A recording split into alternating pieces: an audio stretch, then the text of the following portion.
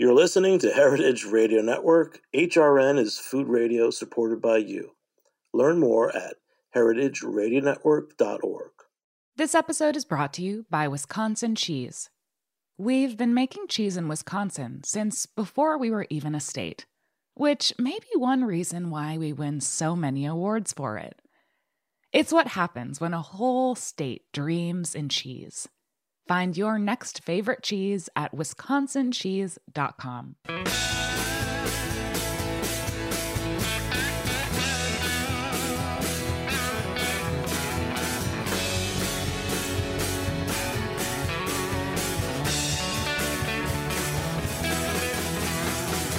Hey, welcome to Beer Sessions Radio on Heritage Radio Network. It's Tuesday, January 24th, 2023. This is our 14th season. Really proud to be here every week on Heritage Radio Network. Our roots go back to Roberta's Pizza and the studio in Bushwick, Brooklyn. So, I'm Jimmy Carboni, and we're going to be talking about mezcals and the world of spirits, but in particular the Bolazol Pozole and Mezcal Festival with one of the founders, Arik Torin. Arik, how are you, sir? To say a few words for our listeners so they can hear your voice. Hey, everybody. I'm Arik Torin, and Jimmy, I really appreciate you inviting me onto the program. Yeah. Yesterday I was at a really cool spirits and beer tasting at As Is in the West Side of Manhattan. And it made me just realize just how many talented industry professionals there are in the city, from bartenders, beverage managers, and on up. And I still love to go out to a good bar or restaurant and taste my beers and drinks and have a good cocktail. So, Arik's to me, he's a legend in the industry. He's an expert in beverages. And let's talk about juice. Hopefully also we can inspire, the next generation who's coming up, because there's a lot of professionalism in our industry.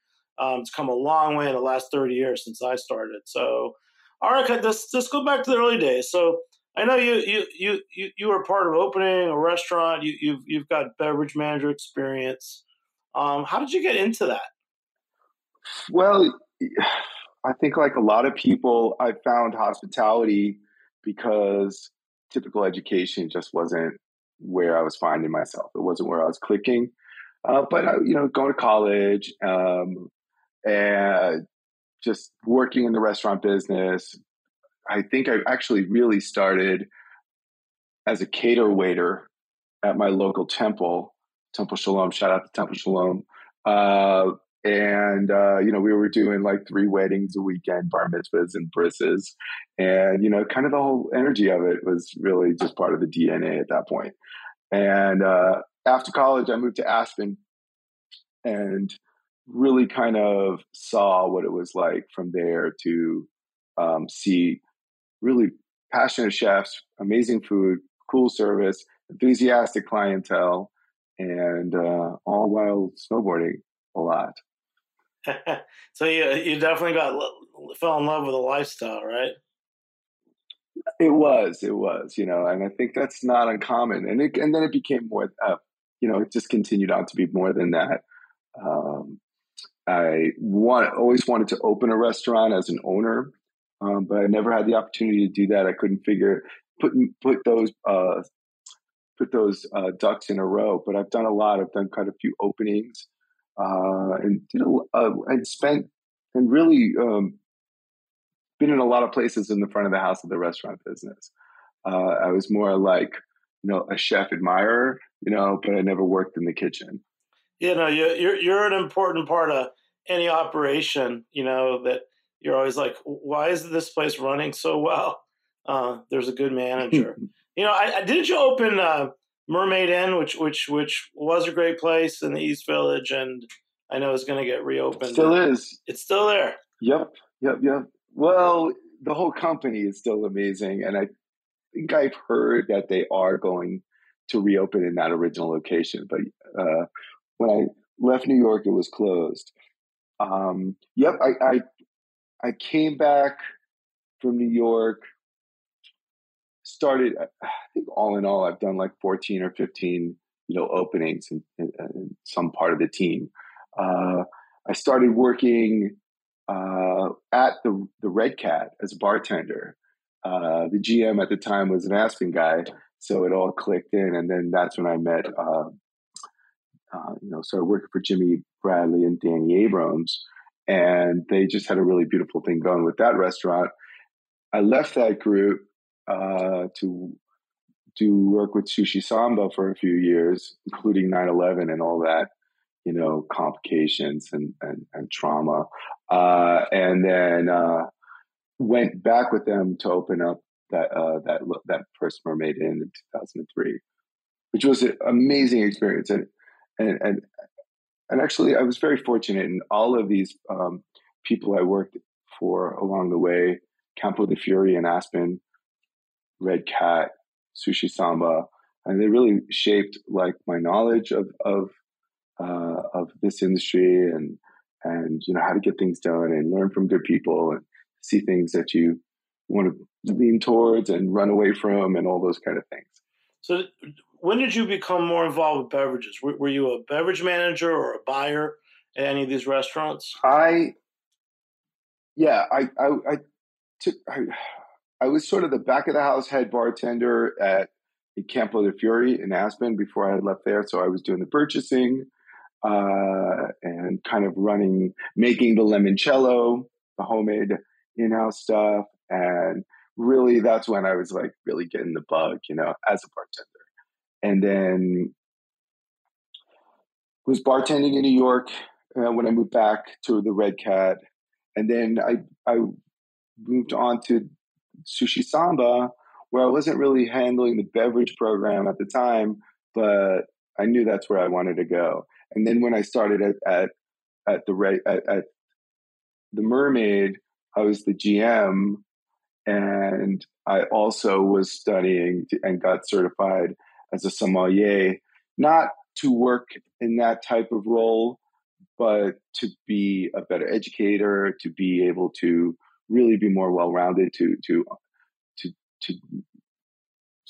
start and finish a wine list and maintain it and do all the things that's needed. But I've never done like the fine dining sommelier thing. That was never my track. I think I took the same class about 30 years ago. Was it the Sommelier Society of America? They had a sommelier. It wasn't. No, I took American Sommelier Association, the ASA. So I did a couple of levels of training in that. It was really helpful, wasn't it? Amazing. I was also at the Mermaid. We had this very minimal list. It was very cool. We got a good amount of press on it. It was right after a recession, or kind of opened on the recession. And we took this approach of like 10 whites, 10 reds, a couple of wines by the glass, everything $15 above cost. So how do you so we were offering this great value.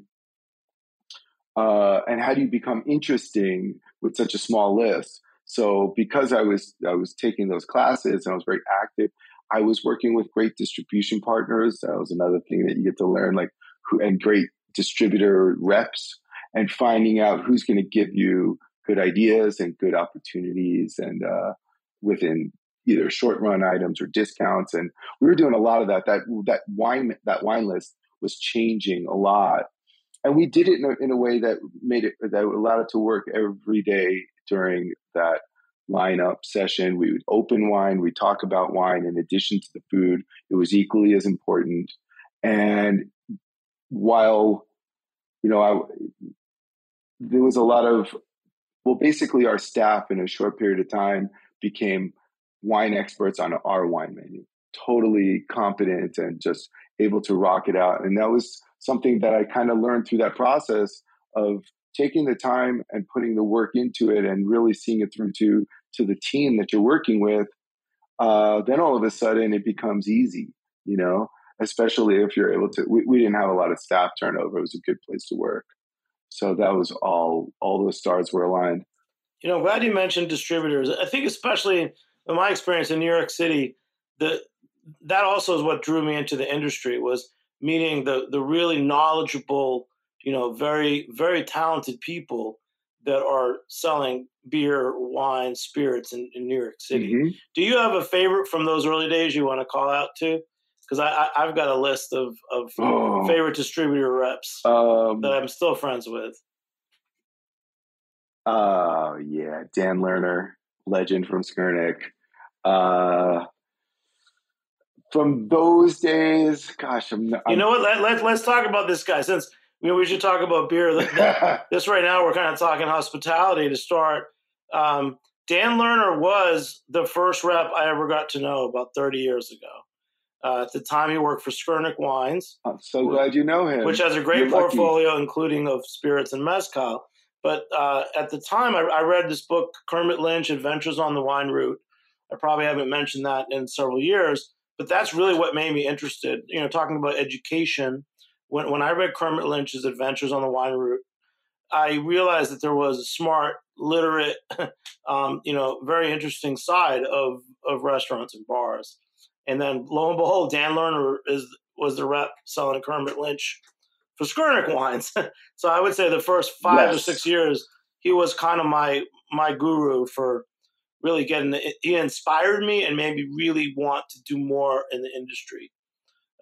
So same, thumbs up absolutely. To him. And there were others too, and I wish I could remember their names. I apologize to them all for not remembering. But yeah, to the point of the reps and great distribution will find great products and connect you with great ambassadors, that great sales reps. They're invaluable. So if you're kind of coming up, like seek them out, seek the guidance of those folks with their knowledge of their book and knowledge of the difficulties of being in a restaurant. And some folks can really connect dots in beautiful ways. Yeah, no, I think we always take it for granted in New York City that there's so many good reps. But we, go into our event, Bowl Azul, when we went to Boston last year for the first time, and we really got connected in that city through our reps, didn't we? Absolutely, yeah. So yeah, shout out to Bowl Azul, and then really, it all happened because of you, Jimmy. We have this idea, but kind of didn't know how to make it a reality. And you're the man that made it a reality for us. And we, with Danny Mena, and we started that event, and we eventually brought it to Boston. And through my relationship with the distribution company, with Burke, was my distributor for that market, and Danny's distributor at MS Walker, and then through other distributors that got involved, including Berkshire and I'm sure some others, we were able to, they're connectors. They're doing sales, but if you do it with passion, they're doing it in a way that is really deep, where they're connecting people, they're connecting products, and in this case, they were connecting us to venues and restaurants and secondary kind of supply needs and all those kind of things. So yeah, I think the distributors has always been the unsung hero. People always talk about the rock star restaurants and sommeliers and bartenders and rock star brands that are the coolest things, or amazing producers. We love, passionate about all of that.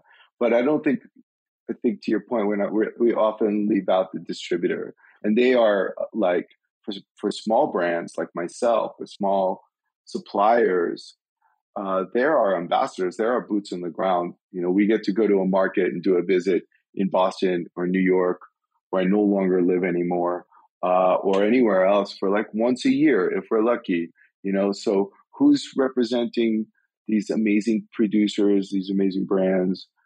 Every other day, it's the distributors, Yeah, so, no, that's a great talking point, because we're gonna go back and talk more about that. So let's go back to you. So you also became an importer of mezcals and spirits, and that's what you've made your career at, and you are a true expert. I just wanted people to realize that you did come up through the industry, and you really know all the ins and outs of restaurants and bars. But with mezcal, let's do our mezcal and agave spirits 101. I mean, from working with you, Arik, I learned that there's mezcal and that there's still really good authentic tequila. That's not just okay, but outstanding. And there's other types of these spirits like Sotal and Raicilla. Mm-hmm. Give us the primer. Yes. Like, I mean, there's no way you can talk about all of them, but shed a light, because I do know that we've got a lot to talk about. So give me the primer, because I still don't know enough. I guess about this. Well, Mexico is amazing. It's the epicenter of the agave plant. They have this uninterrupted history, culture of individuals working with the agave plant for fermentation and distillation. So you have this plant that has amazing complexity.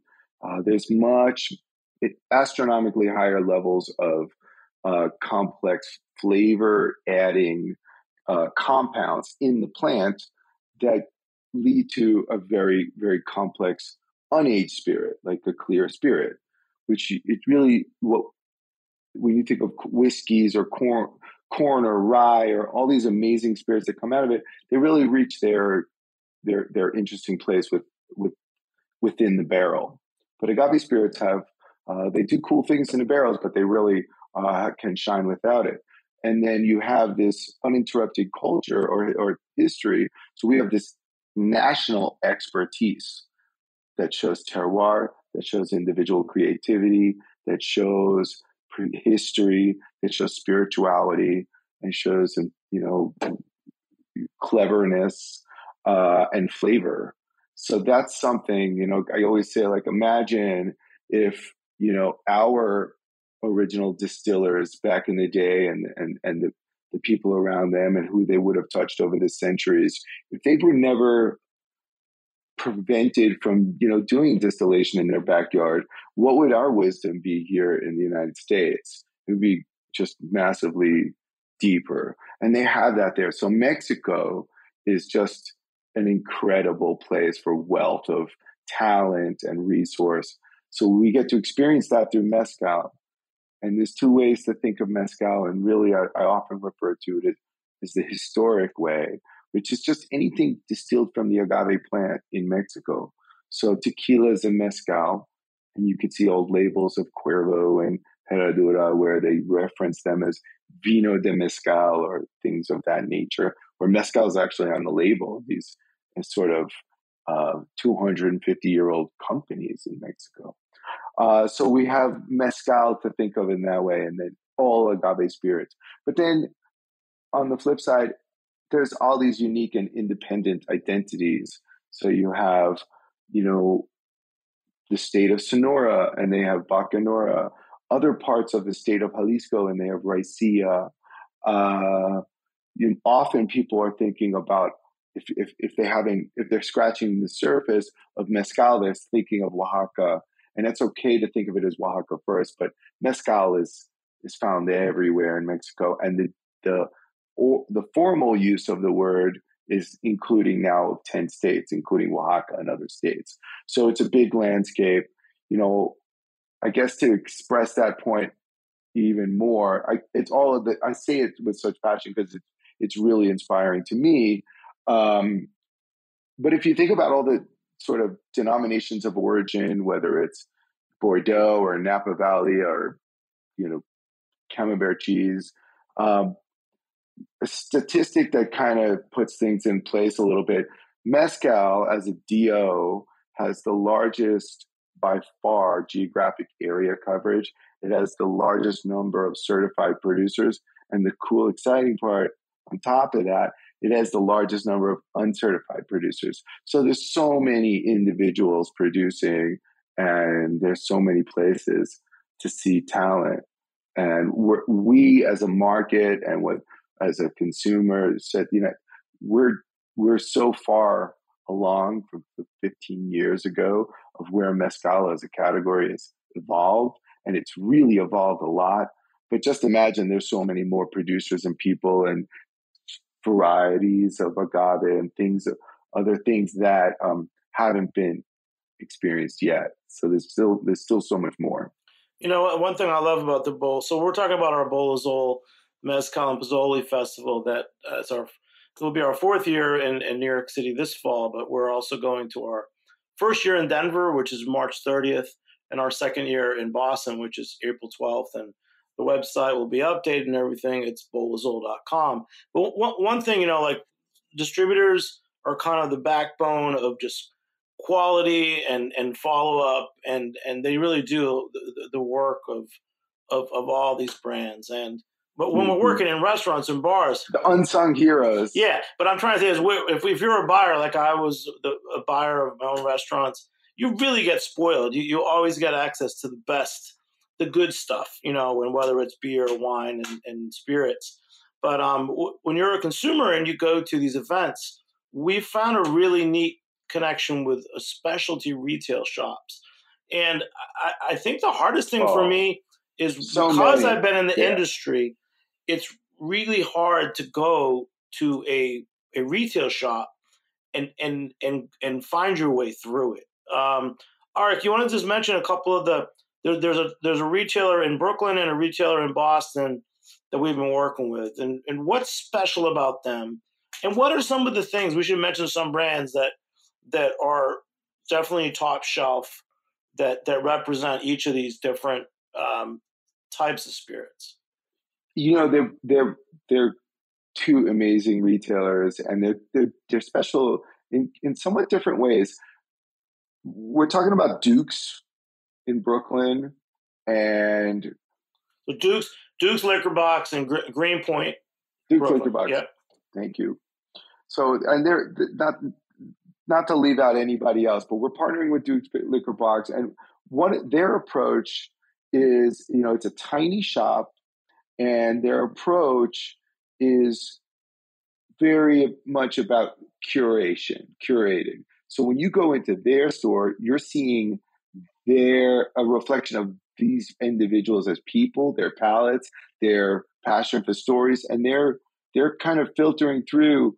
They don't have room, and I imagine they don't have the interest to have everything in stock, So what you're getting there is their lens, and one of the things I like all that about them, and on top of that, what I like is that I think they're moody. I think they change what they carry frequently because they want to change what they drink, and I think their clientele is like that. So they're like, okay, cool, we've been working with this, and let's switch to that. So in terms of what are you going to find on the shelves? Shit, I do not know. Like, what's there yesterday and tomorrow could really be different, in a really cool way. So, but I guarantee you, everything they have is going to be awesome. Social. Go to Social, yeah. Well, okay, Social Wine in Boston. They're a partner there. They're very much, I guess, in ways they're similar. They're both very much community-oriented stores. They are very involved in their neighborhood, both of them. And Social Wines is a bigger store. They do a little bit more like some of maybe permanent sort of placements on their shelves. But anything that you might want that is batch related, or you've read somewhere that that you heard about this special release from this producer somewhere online, both of them would be your ideal spiritual guides. Yeah, Eileen at her Social Wines in South Boston, she's really expanded her agave section. Big time. Yeah.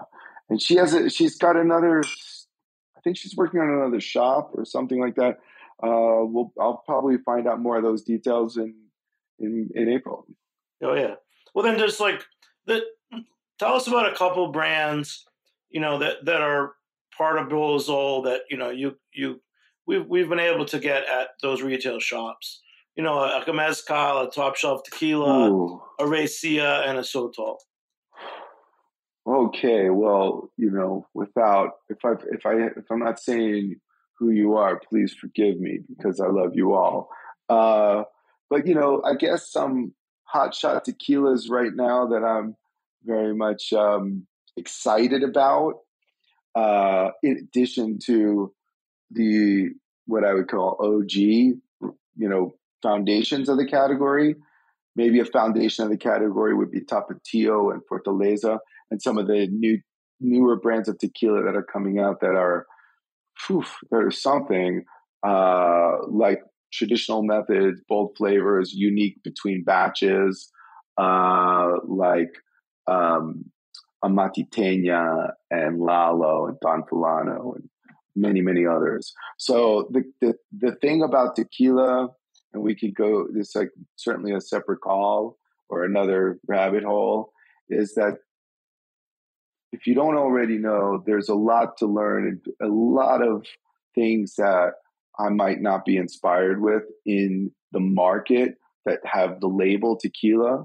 That all being said, on the inspiring side, on the maker side, the real beautiful side of tequila, that is also growing. There's more and more options. And we hope to be a platform for those kind of producers at Bolazol. So, since I got to know you through Bolazol. Before that, way back in I think 2016, Danny Mena and I did a mezcal and barbacoa event in Manhattan. I was there too. Yeah, I think I was trying to do Mexican beer, and I kind of unloaded some bunk, Allende. like plastic. Well, no, the beer was good. It was the sort of the disposable kegs were a big failure. Do you remember that? Like all these, Yes. yeah. So Yeah, I did. We did have beer at the event, but that was it my was first difficult. my first real introduction to. I think we might have had 20 different mezcals at that event. I want to Yeah, ask you is and some how really did great you? chefs too. Yeah, but how do you go and so when we did the first bowl as all, you'd had over 20 tables of different spirit companies, Yeah. whether it was importers or distributors. How did you? First of all, I couldn't believe that there were so many quality ones. Second of all, again, Oh, there's more. There's going back to more. a retail store, just sorting through the shelves yourself. How did you pick them? You just mentioned a couple of these authentic tequilas. I mean, it's like I try to roll. I try to. I basically live in the circles that I identify with.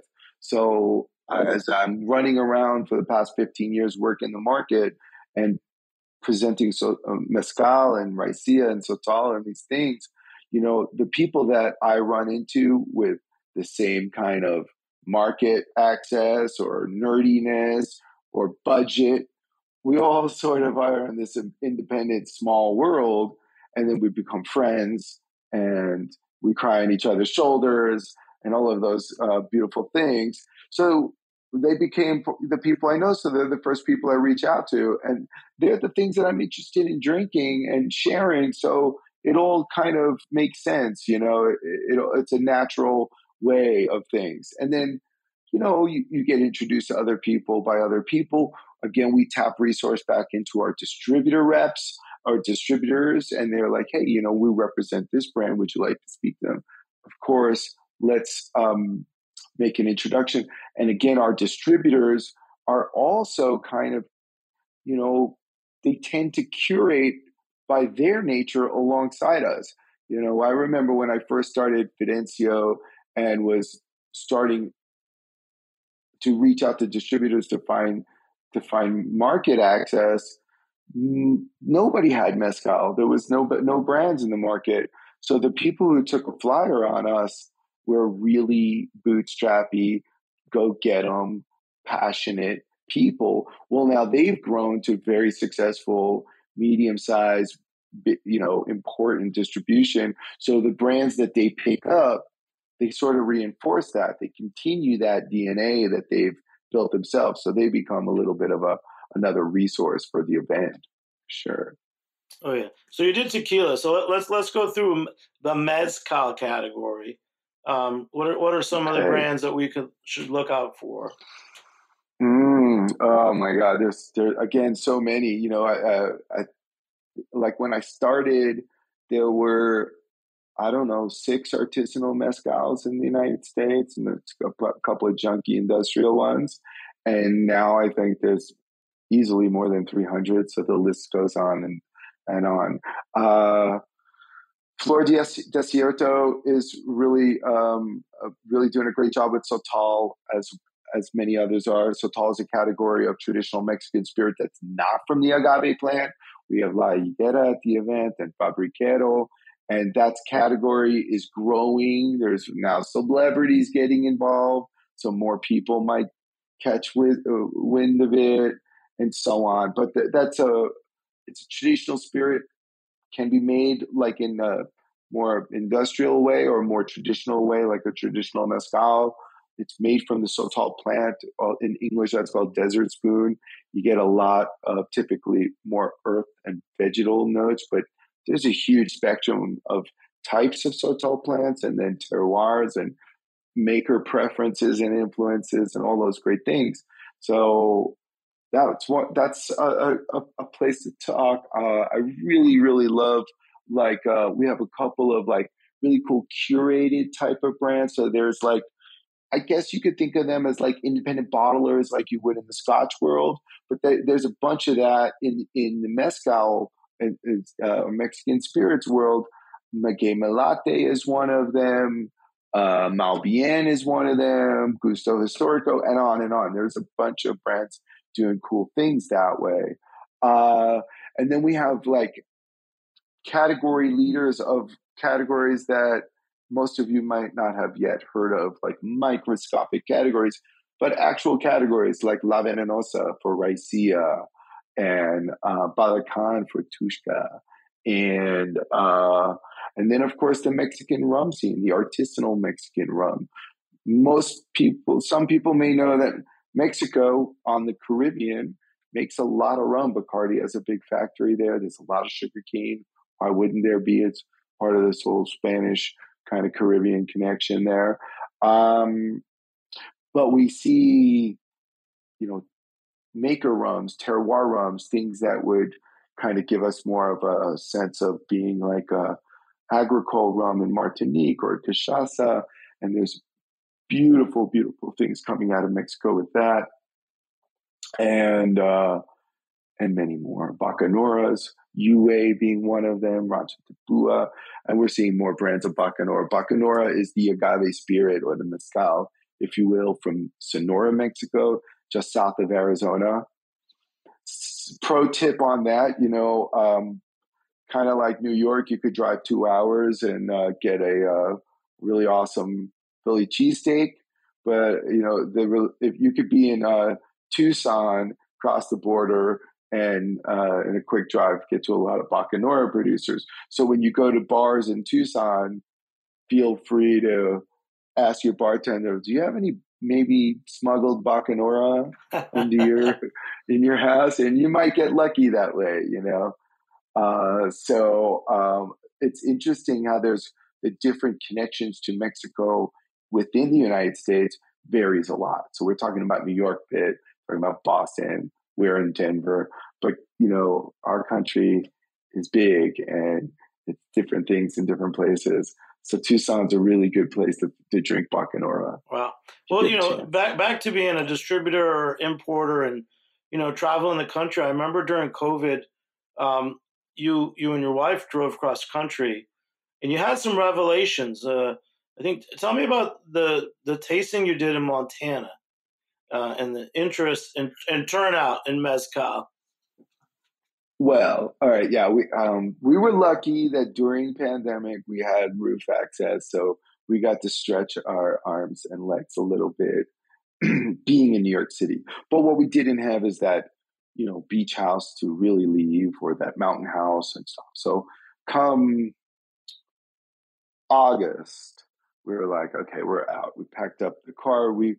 I will say a shout out to REI because everything was purchased online that we needed. But we had about 3-hour session with one of their product advisors teaching. So Courtney knew how to camp. I've never camped. I'm from Brooklyn.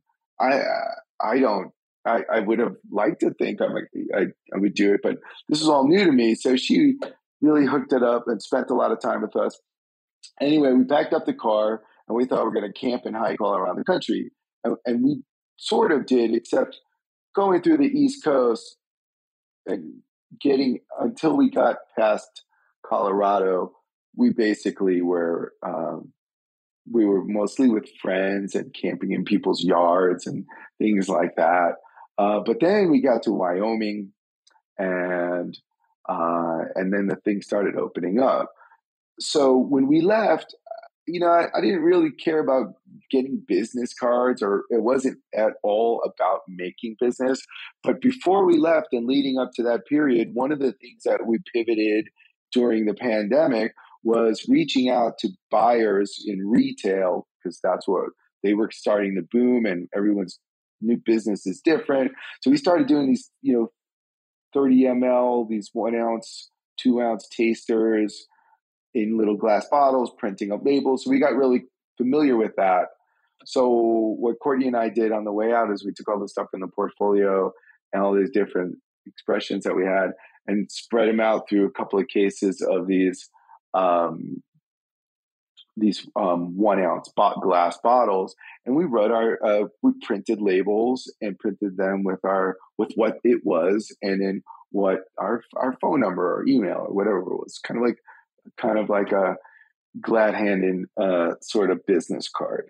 And then, we're driving around and, we've had all these different, it turned out to be a really cool way to share and connect with people.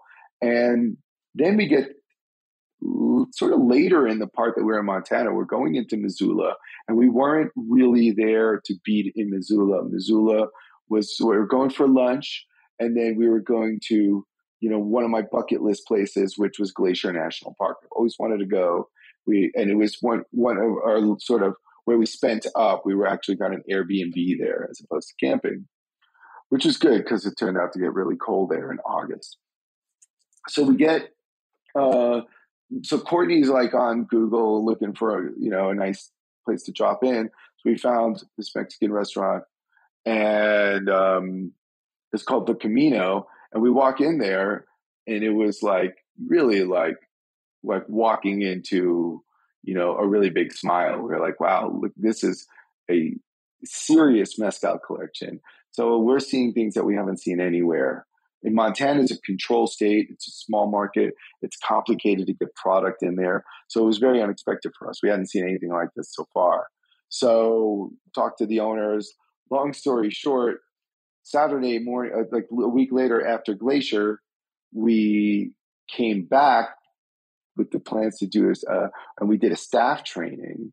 And because we had all these minis, we had enough product for everyone to taste through. And we just did a deep dive in things in general. Of course, we were presenting brands and the makers, but it was really about like just a kind of a deeper experience. And what was crazy, or it was really beautiful for us, of course, we're doing something that we love to do during pandemic, and that was unexpected and totally special. But we're doing it in a place where nobody goes to. Like if you're a brand owner, go to the places that people go to less, because they're thirsty, they appreciate it. And that's the kind of experience we ran in there. So this was the only time it would work was like at 9:30 in the morning on a Saturday morning to do this staff training.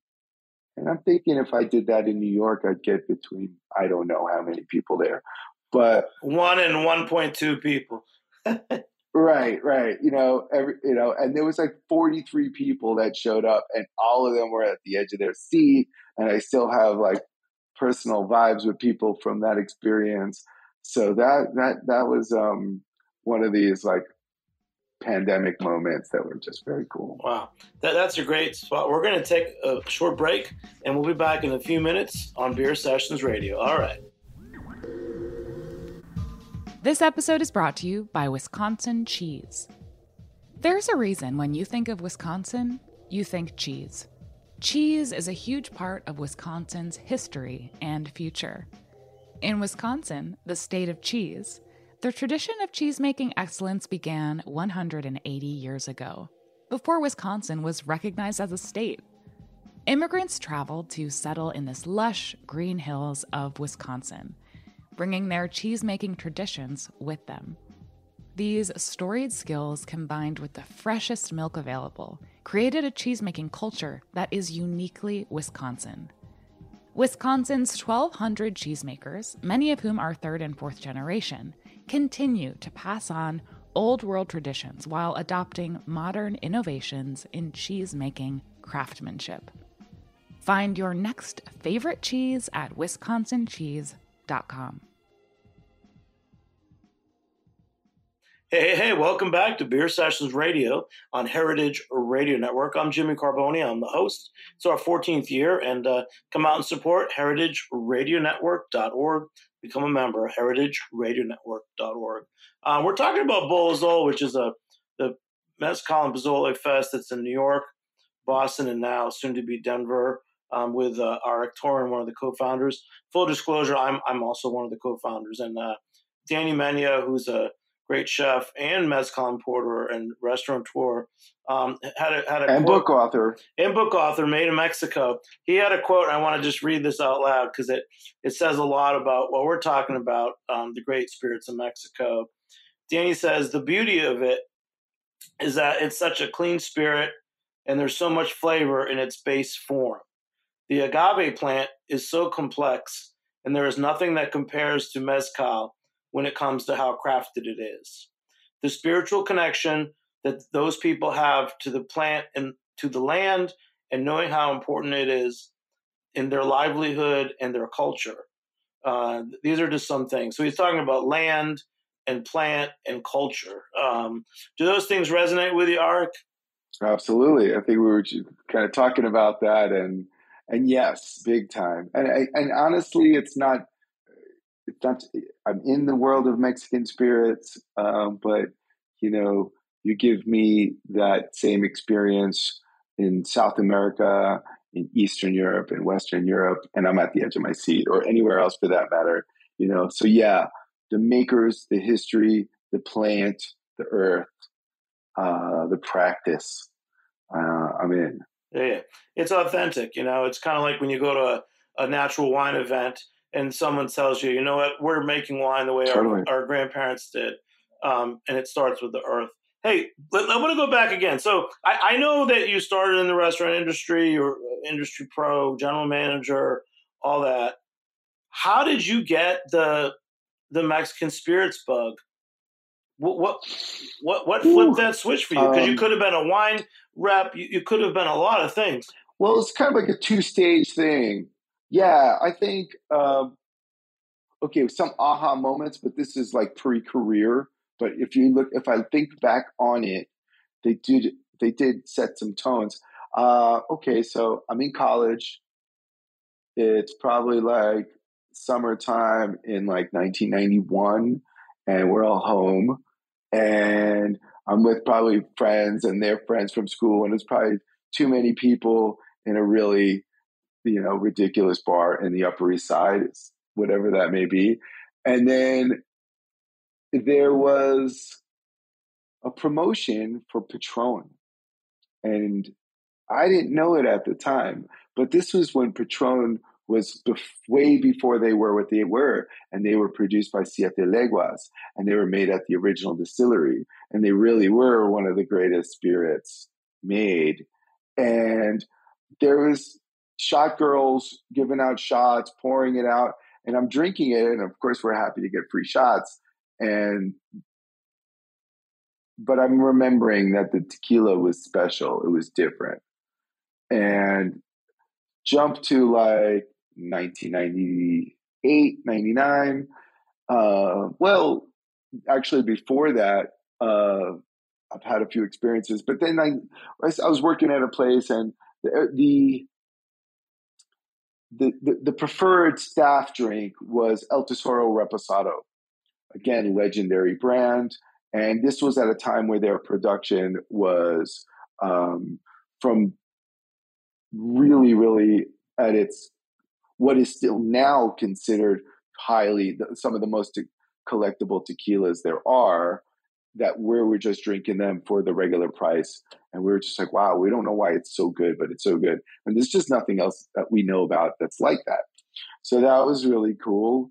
And then flash to like when I was traveling in Oaxaca, and I'm like, okay, I know about how things are made. Let me go visit some mezcal distillation. I'm already a big tequila lover, but I don't really know about mezcal. I don't know. You don't see anything in our market. Imagine that, 2005, there's nothing that said what type of agave was in the plant, what's the name of the maker, what's the practice. So there were a couple of good mezcals available, but it still was a little bit mysterious, more than a little bit. So you go there, and again, as soon as I see the production, I'm like, oh, there's a pit oven. It's wild fermented in open wooden vats with the fibers. These guys are milling with a Tahona stone or hand crushing it. Okay.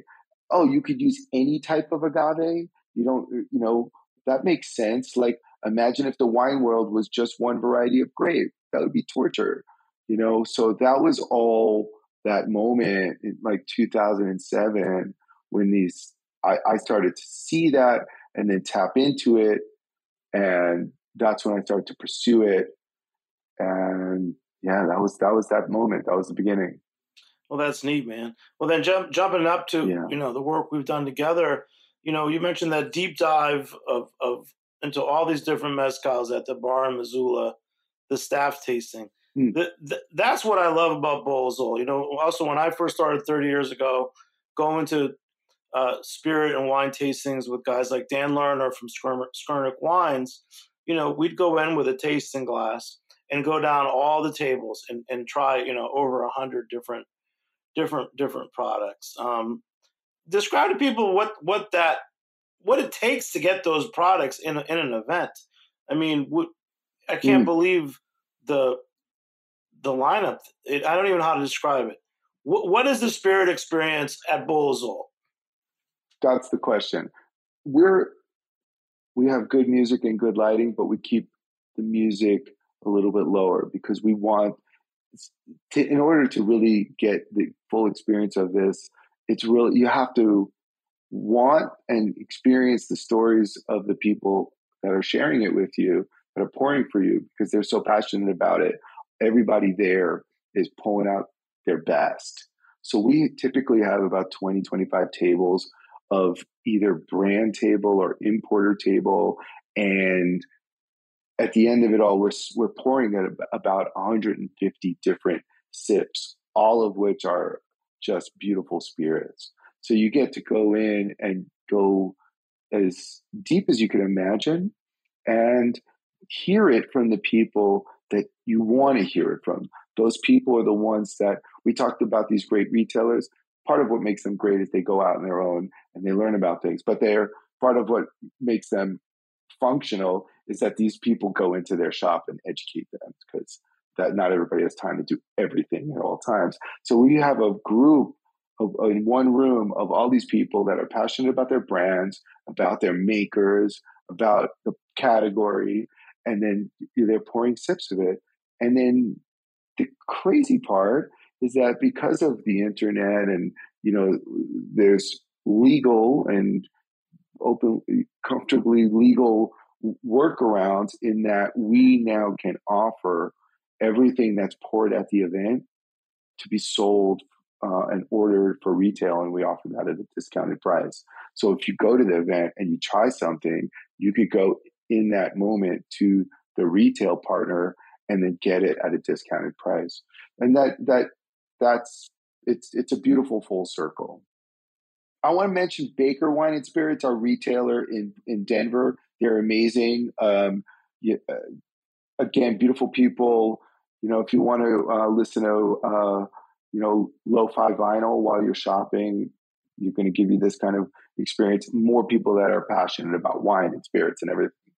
And you mentioned, we talked about Dan Lerner as an inspiration, and we both have personal connection to it. But we have like Daryl Wyatt in Denver, John Spursett in Boston, David Dong in New York, and Justin Lane Briggs in New York. These are equally amazing people carrying the torch, carrying their portfolio, but they're going to tell you every awesome competitor that they are proud to drink and they enjoy all of that. So all of these folks out there's more of them. There's great people that are current and or current resources to tap into that are carrying that torch. So we're lucky. No, that's amazing story. Back to Denver. So you wanted to do the event in Denver. Who are some of the connections there? Like, there one part of this event are the chefs who cook pozole. Do you want to give us a preview of some of what will be at Bolazol Denver on March 30th? Yeah, Bolazol, the name, I think maybe it was Danny's wife that was where we landed the name June. But, this came about because of the food and the culture and the experience of the food. What is Bolazol is it comes from this feeling of a bowl of soul, this brothy entree, nourishing food. So this event, we've been talking about spirits and my origins, but this event is so much about food and the chefs. So, and the history of that food. So, we will have some seminars at the event from some brands, but also a pozole seminar. So if you're able to come and tap into that, that's a new feature that we're adding this year. But yeah, pozole is this rich brothy food. There's different traditions or different styles that are historically identified to different parts of Mexico. It's a beautiful platform for creativity. And over the years, we've gotten some really great examples of that tradition, but also of inspiration. So in Denver, it's early on. We're going to have Jose Oliva from La Diabla, Dana Rodriguez from Cantina Loca, El Chingon. I don't have the list in front of me, and we'll have about 15 chefs or restaurants. We're going to have in the backyard, a trompo of al pastor. So we'll have a traditional al pastor. We've done that in New York too. New York is really sort of where we got that idea. That was Julian Medina of Toloache, and he did possibly the best al pastor I've ever had in my life was from his spit at our event. I was just blown away. So to name a few. Really, there's going to be a certain flavor. Each city this event's in has a different flavor. And what is it about Denver? Like Denver, that part of America used to be part of Mexico. What's the Mexican or Mexican American flavor in Denver? It runs deep. That's different from the East Coast. Well, I grew up in Brooklyn, and I as a Jew of immigrant parents from deep Brooklyn, there was a couple of things that I had to grow out of my ignorance. So I thought if you believed in Jesus Christ, that meant you were Catholic. I didn't know about any Protestant or Baptist or any of that. So that one learning experience. And then I didn't know from anything other than Puerto Rican growing up. Like I'd never met anybody else until later. And because my neighborhood was connected to the Puerto Rican neighborhood. There was no Dominicans. There were no Mexicans. So now where we are now, we have so much more of diverse Latin community in New York. But that was never the case in Denver. If you're Latin, it's Mexican. If you're Spanish-speaking origin, it's Mexican. It still is. Like there's a huge multi-generational Mexican community here, and I don't claim to know it well. I'm learning it, and I see it. You see it though in places like that. I see more of in Mexico than I've ever seen or never have seen in New York, with the type of pastry shops, or dressmaker shops for quinceañeras, or our piñata shop. So we had this idea. This is thanks for Denver. We had this idea to do a piñata in the shape of a piña, the core of the agave plant that after it's harvested looks like a pineapple. And we did it we found this woman, and her name is Dana, and she's from Mexico, and she's got, in this very remote neighborhood, she has this piñata shop. So Courtney and I, my wife and I, have been talking with her and working with her. She took her time. She was kind of inspired by it, and she nailed it. So that we've used those piñatas at our house in Tales of the Cocktail in New Orleans this past year. And for these events and our after parties, we're going to have Piña Piñata feature from her. And if you're in the Denver event, she's going to have a table and you can come and meet her. And it's Piñateria. That's the name of her business. Very simple. And inside the piñata, of course, because we're in the booze world and we get to play around a little bit, adult world, these are adult piñatas, they're filled with little plastic bottles of, spirits, if you're lucky enough, or maybe some traditional Mexican candy. So if you come to the event and you want to have a little extra fun, please come to the after parties afterwards, and we'll be hitting some piñatas. Well, good. Well, listen, Arik, check it out, bolazol.com. But I just want to thank you for coming on and doing this profile. I do think that the people that work in our industry are really important to all the good things that we like, drinks and food and hospitality. So it's nice to know a little more about you. Absolutely. And shout out to everybody, those distributors out there. And I guess we should once again mention those retail friends, Duke's Liquor Box in Greenpoint, Brooklyn, Social Wines in South Boston, and Baker's Wine and Spirits in Denver, and they're the way to get spirits that you can taste at our events. But for beer, lastly, I just want to say yesterday I got to see my friend Mr. Toshi Kayuchi, who I knew as the guy who made Hitachino White Ale, which was a mainstay, legendary beer, the early days of my Jimmy's Number 43, and I want to shout out because he's launched. It's been 10 years in the making. I think there's a 10-year age involved. He has a Japanese whiskey line, Shinoburo, the Kayuchi, and it's coming to select places. What was neat about this whole industry thing, again, is going to an industry tasting, seeing the distributors, seeing folk that there's a guy from Death and Company and Rain's Law Room who actually been to Bolazol. So it's a great circle. And I did drink beer. I had Hitachino Red Rice, and I had the Veil, a New England IPA, both on tap in an amazing bar, As Is, which is a Good Brew Seal bar. And we'll be talking more beer, and we'll be talking Good Brew Seal and rye and a lot of things the next month, and in particular the Craft Malt Conference in Maine, March 16th to 18th. So thanks so much for listening. Thanks to Arik Torn for joining me here on bolazol.com. And big shout out to Liam, who's our engineer today on Heritage Radio Network. I'm Jimmy Carboni. We'll catch you next time on Beer Sessions Radio. All right, Arik. Thank you, brother. Thank you, brother. Beer Sessions Radio is powered by Simplecast. Thanks for listening to Heritage Radio Network. Food radio supported by you. Keep in touch at heritageradionetwork.org/subscribe.